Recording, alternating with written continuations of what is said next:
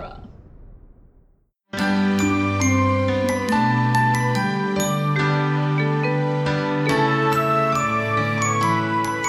Welcome to Disney Animation Minute Essentials, where we are splashing through Disney's The Little Mermaid 1 minute at a time. I'm Kestra Dorowski. I'm Andrew Dorowski. And we are again joined by Thomas from Neverending Minute. Welcome. Hello, everybody. Today we are discussing Minute 9, which begins with Ariel pushing a barrel towards the shark as the shark continues to chase them. And it ends with the seagull Scuttle singing 1492. Minute 9 of The Little Mermaid features Glut the shark chasing Ariel and Flounder throughout the ship. Flounder getting Disney, getting dizzy, and Ariel saving him from the shark, and Glut getting stuck in an anchor. Mm-hmm.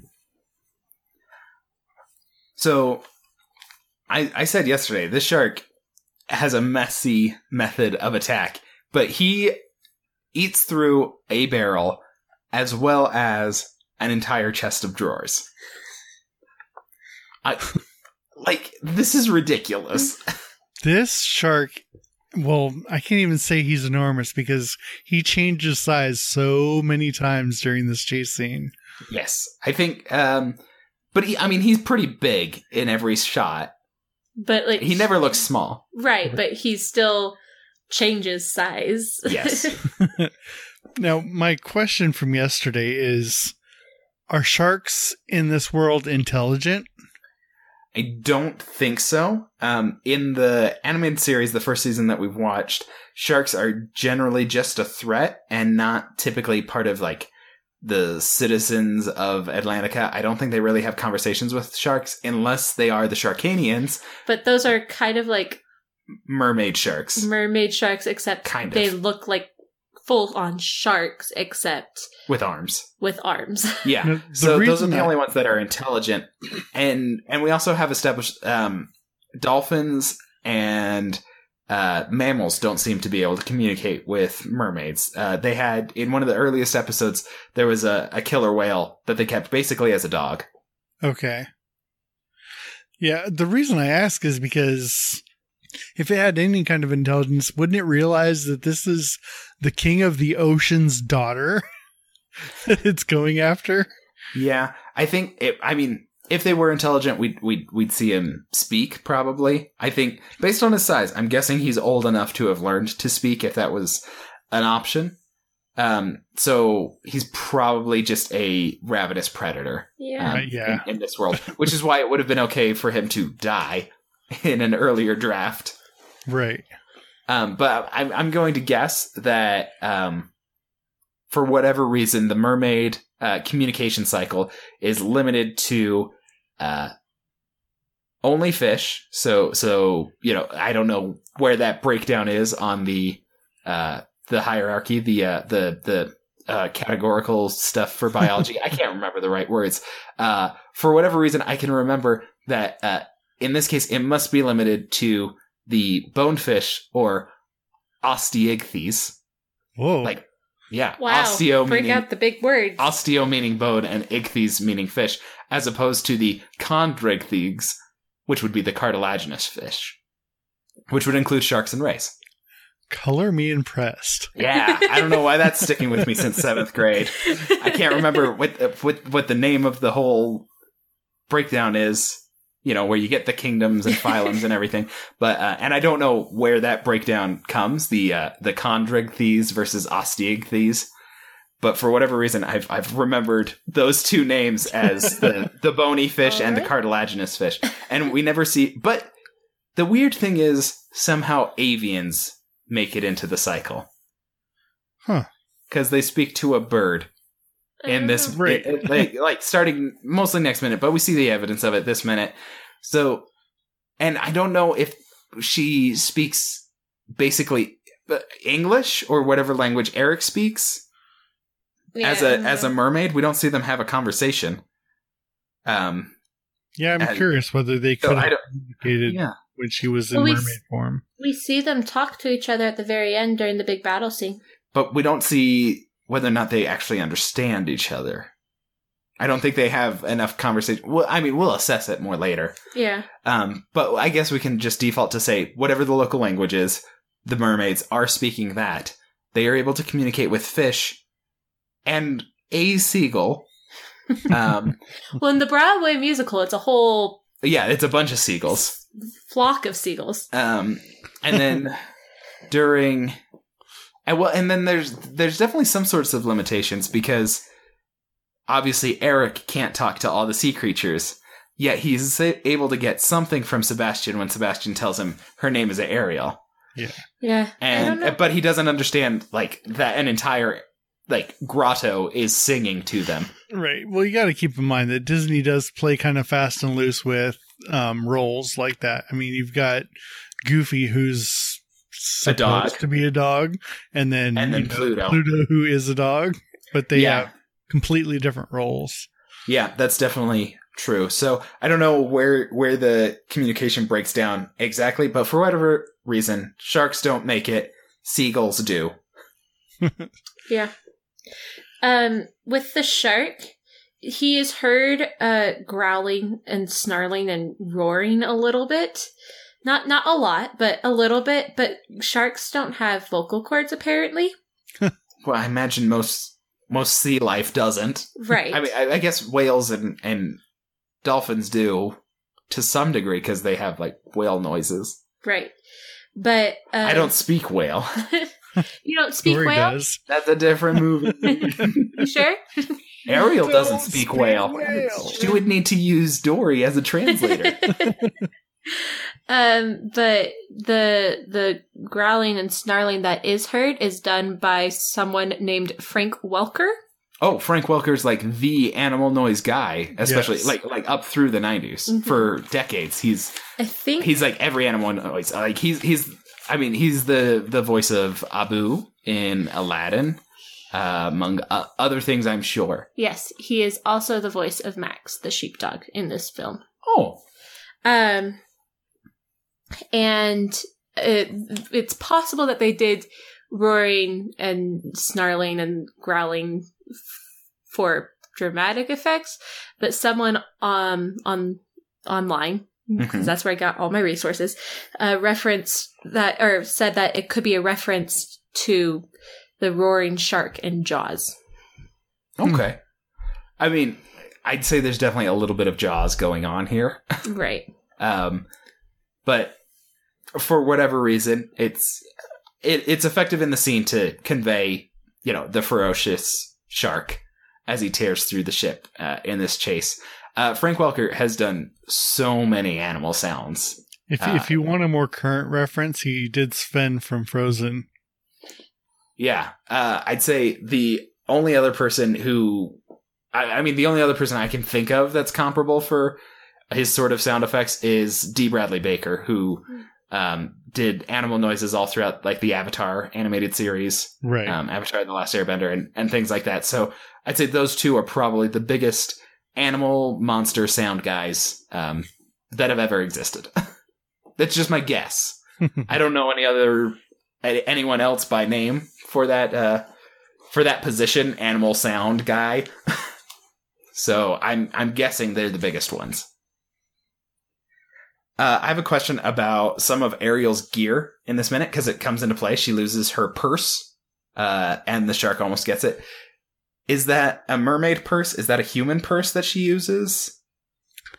I don't know. I mean, she is fond of human technology and human stuff, so Human stuff. it wouldn't be outside of her, outside of the realm of possibilities. But you also have to think that they probably have stuff like that as mermaids as well. Yeah, like I don't know that the bag is foundational to society and civilization, but it's hard for me to imagine that they don't have, bags ready to go for the mer people. You would think mer people would need special bags that had like netting in the bottom so that they didn't like catch all the water and slow them down. Yeah, reduce the drag. Right. I don't know. Or maybe this is a particular fabric that's low on drag anyway. Or I mean, A I don't mermaid know. fabric? I don't know. It's mermaid fabric. Well, no, breeze isn't the right word. It drinks? Oh. Is that the right word? There's a word in my head and I can't think of it.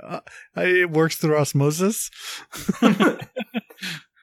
I don't know, but I was really curious about like if this was a purse that someone had lost or you know, a human bag, or if that was some sort of mermaid purse that she uses.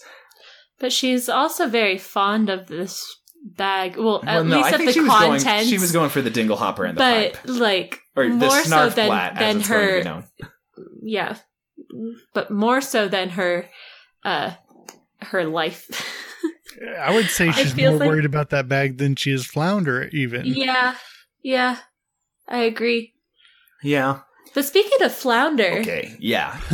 Flounder is not paying attention to where he's swimming a couple times in this minute, but the first time, he gets throat deep into that shark before swimming back out. We looked, he disappears from screen. Wow. He is all the way in that shark's throat before he turns around and swims back out. And then the shark chomps down, and it's like a miracle that Flounder made it out alive. Yeah. Which is a greater miracle because Flounder admitted that he does not swim fast. Do you think that when he got to that point, he turned around and was scared enough to get out because he thought it was the shark, or just because it was dark? I don't. He's kind of absent-minded. I could see him not even realizing that it was the shark. And he's like, dark, turn around. I'd say dark. He just saw it get dark, and he's like, nope, I'm out of here. Yeah, I'd say dark. And then he realized, like, it was the shark. Yeah.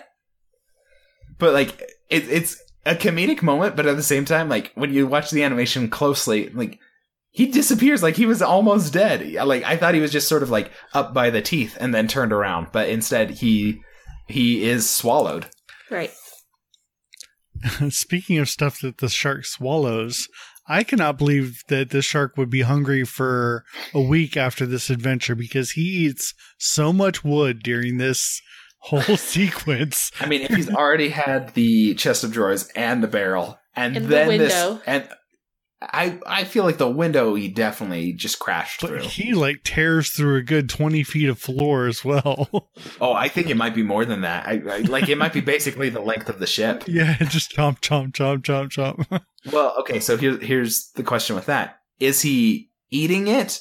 Or, I mean, is he swallowing it? Or is he eating it like how Cookie Monster eats cookies and other things, where he just kind of puts it in his mouth and chomps down until it bounces out of his mouth? Well, you would think that with the way he's moving forward, there's no way it's bouncing out of his mouth. The only way it can really go is down his throat. Unless he can kind of spit it out every time he opens his mouth again. Maybe. But yeah, it would only make sense that it is going down the throat. And I don't see enough wood flying around that I think it's not. But yeah, there's no way he's really hungry. And I don't know what the eating patterns of big sharks like this are in particular. I assume he's a great white, because that's just the big sharks. Right. And I have seen the footage of them jumping out of the water to eat seals and stuff. But I don't know how many seals they eat for that meal and how long it lasts them. So apparently Disney animators think that, I mean, we've spoken about this in previous minutes this week, but they think that fish their bodies are able to do things that nothing else possibly could, because there's a point where that shark goes through a hole that Flounder would have had trouble going through a second before. Well, doesn't he break the wall? When he's going upwards, like after the floor chomping thing, he swims upwards and he squeezes himself into this little hole to fit through. Very octopus-like. As we established, sharks are not a bony fish, so the cartilage is maybe just a little more forgiving. But yeah, I don't think they're flexible like that in the way an octopus is. Octopi are scary. Can I just say that? Like, it's really kind of terrifying. They do a lot of weird things with the octopus to test it out, but they put one in water. They got it inside of like a peanut butter jar, and they screwed the lid down, and it unscrewed the lid from the inside. Oh, wow. And climbed out. We're not safe, guys. We're not safe from the octopus. I'm sure most people have seen the video of the octopus on the deck of the ship that makes it through that tiny, tiny, tiny little porthole. Yep. And, okay, I love telling the story. Back to my 7th grade biology class. But I was about to say professor, but that's college. Our teacher told us a story about a marine biology lab where they got like an octopus, and it was a pretty big one, and they were studying it. And then one night they leave at the end of the day, and they come back, and there's a tank. There's a bunch of different tanks, and the octopus is in one. They've got sharks in another, and they came back one day, and one of the sharks was dead. And then they're like, what happened? Did the other sharks attack it? And they weren't sure. Like, it had been torn up a little bit. But they're like, oh, the shark's dead. That's weird. These sharks haven't had a history of attacking each other. And there were, I think like 5 sharks in the tank. And then they do their work that day. They leave. They come back the next day. And another shark's dead. It's like kind of the same as before. And like, this is weird. What's going on? And, there was nothing new about the whole setup or anything. They've had all the animals there for quite a while. And so they're like, well, we need to keep someone here tonight, and we'll keep an eye on the sharks. We'll film, we'll set up a camera to keep an eye on everything. And so they set all of that up, and they turn off the lights and everything, and they leave a couple people there to watch. And they're keeping an eye on the sharks. And then partway through the night, they hear some noises, not near the sharks. And it's coming from the octopus tank.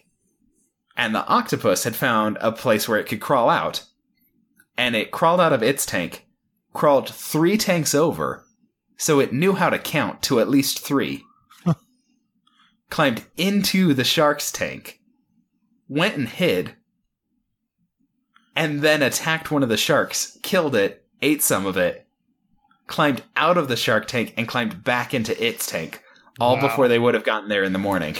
So that's when they learned that the octopus was pretty smart and could potentially count at least up to 3.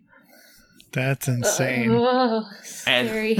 And it is also, you can find video of what it looks like when an octopus attacks a shark. It's kind of creepy.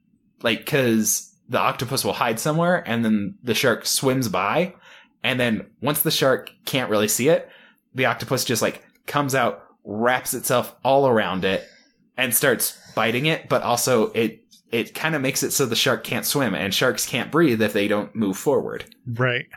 They are incapable of being stationary.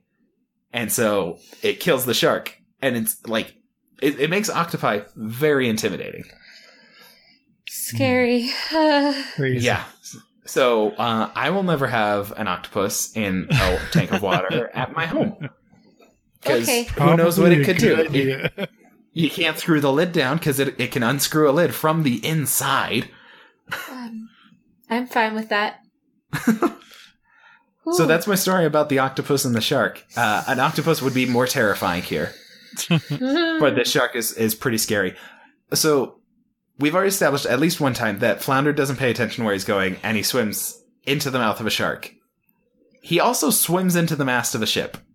Yes, Where is he does. looking when he's swimming? He's I don't hopefully think he's- behind him. That's the only thing I can think. He's trying to watch the shark. But I think he's facing forward, and I don't think he has enough body that he is mostly face. There's no two ways about that. But as a character, most of his body is face. Right. In yesterday's minute, we heard him say, "Shark, shark, we're gonna die," and he's just freaking out the whole time. Mm-hmm. And Maybe Ariel he's- has to push him out the porthole. Maybe he's just not really seeing things clearly. He's just seeing light, kind of, but nothing. He's in flight mode. He's just swim forward. I can't do anything else. Just swim. Just keep swimming. But there was only one spot he could hit. Yeah, And it was the size of his body. If he was up by one body length. Kester, Yeah. did you really miss that tie in there? You almost hit it. Just No, I keep did not swimming. miss. I did Just not keep miss that. swimming. I did not think about it. I missed it. So, speaking of the mast, when the shark grabs it and does the whole spin around with it, that's pretty hilarious. This is like good classic slapstick stuff. And I think it's great. The way that Flounder falls, it's like, and I'm trying to figure out the physics of it exactly, because they float, they're fish, but she catches him like he's going to be hurt if he falls to the ground. I think she's mostly just worried about the shark getting to him. Like he is in a tailspin, he can't pay attention to it. Yeah. And he's a little bit dazed, at least, and I think that's probably why he's spiraling. He's causing the spiral because he's dazed, and so he's kind of flicking one side, one fin or something. Mm-hmm. I will go with that. Go ahead, Kester. Yeah, and then the shark goes after Flounder. Flounder is very small in comparison to Ariel. Is he just going after Flounder because he's realized that he's dazed? That and he's I think also dazed? that he's closer. Okay. And I don't know if the shark saw Ariel after he got spun around. Okay. I almost think that the shark's not interested in eating Ariel. Like, maybe he realizes that's not on his menu. He has mostly attacked Flounder, or Ariel when Flounder's right there. Right. So, yeah, I think Flounder might be his real target. Okay. Which doesn't make any sense. Like, Flounder couldn't possibly be a meal. Nope. He's just peckish, that's all. What if He's not- what if this is his turf?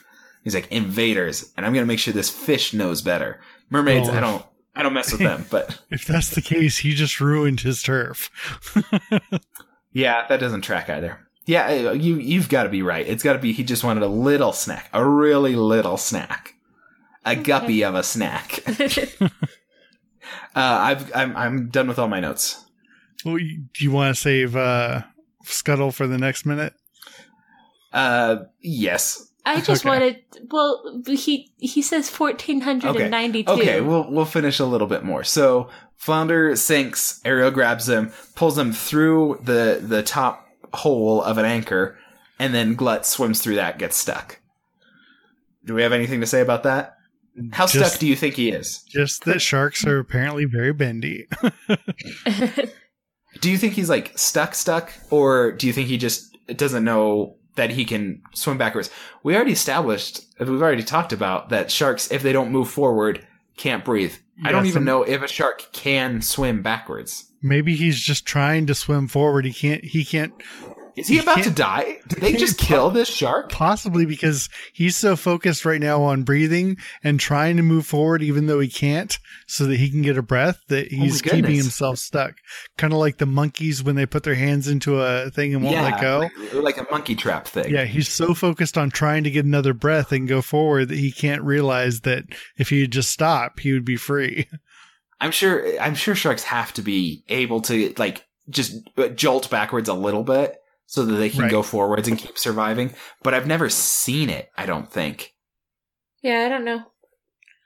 They may have killed Glut.